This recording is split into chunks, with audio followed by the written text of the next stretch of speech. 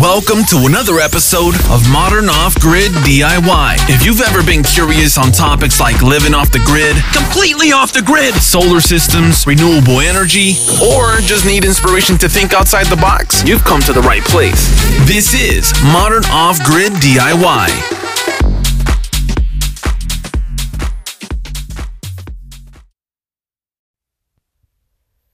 Hey everyone, welcome back to Modern Off-Grid DIY Podcast. Today's episode, we're going to be talking about biogas. I do get a lot of questions on my YouTube channel regarding people starting up or building their first biodigester and getting it started up. And it starts to produce gas, but it's not flammable. And that's perfectly normal. Don't stress out about it. Okay, it's perfectly normal. Every biodigester, when you first start it up for the very first time, they all produce a gas, but it's not flammable. Okay, that gas is CO2. So, what you do is, you're actually on the way, you're very close to actually start producing flammable gas. If it's producing CO2 and all that, that's fine. Let it do its thing. So I'm going to show you, or explain to you, how to work through this process. So once you start up your process and you're starting to produce gas, the first thing you want to do is you're not going to store any of that gas, okay? You don't store gas until you have flammable gas, okay? So what you're going to do is, basically every day, you're going to go out and you're going to go and check the gas. You're going to go ahead and open up your valve to allow the gas to escape through your biodigester, through your hose or your pipe or whatever you got it going through. You're going to take your lighter and you're going to attempt to try to light it. So that way you can determine if the gas is flammable. If the gas is not flammable, what you're going to do is you're going to purge the system. So every day you're going to check. If it's not flammable, you're going to bleed. You're going to open the valve all the way up and you're going to bleed off all that CO2. Do not store it. Bleed it all off because that gas is unusable to you.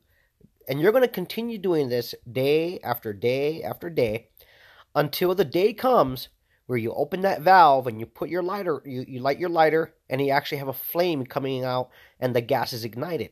Once that happens, then you're ready to actually start using the gas. You can start storing it and then start using it. So don't think you're doing something wrong. You're not. Okay? All the first gas production is not flammable. Now, depending on the types of material that you're putting into your biodigester, that will also determine how much CO2 might be released at first, right?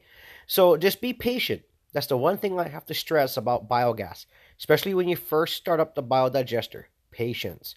So like I said, it really depends on how you've started up your biodigester. It may take 1 week, or it may take maybe 3, 4, 5, even 6 weeks before you actually get a flammable gas. And that all goes back to how you start up your biodigester.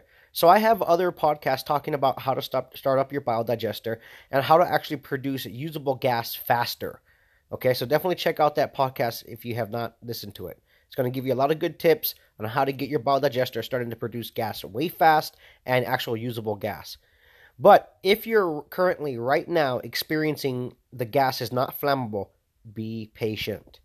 Don't stress. You're not doing nothing wrong. That's just the system acclimating and doing its thing. Okay?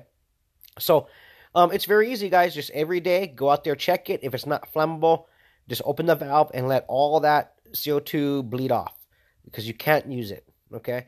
Don't even try to attempt to store it. Like I said, it's not going to be beneficial. You're just going to waste your time trying to store that gas when it's not flammable. Okay? So that's the easiest way to find out if you have flammable gas. So I hope that helps, any of you out there that is experiencing this issue where you're producing gas and you're trying to store it and then you try to light it and it doesn't light. Not a problem. Just take it easy, have some patience, and relax. Okay? If you don't have patience, then biogas is definitely not for you. If you get too anxious, you're going to get stressed. Don't get stressed. It's just part of the process, okay? Now, once your biodigester, starts to produce a flammable gas, you're going to be checking it every day, and then once you check, oh yeah, I finally have flammable gas, you're going to be super excited.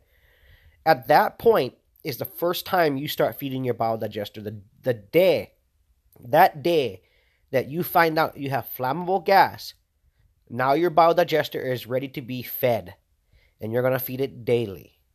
Okay, if as long as you stay on your feeding schedule every day, the microorganisms can break down the food that you're putting in there and release methane gas, the biogas.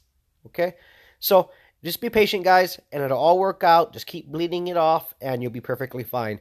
Definitely stay tuned for the upcoming podcast episodes, guys. We're going to be covering a lot of different topics and questions that I'm getting a lot through my YouTube channel, and I hope I can answer them here for a lot of you. Anyway, guys, thanks for tuning in, and I'll see you on the next one. Go listen, download, and subscribe to the Modern Off-Grid DIY Podcast, available today on iTunes, Apple Podcasts, Google Play, Spotify, and YouTube.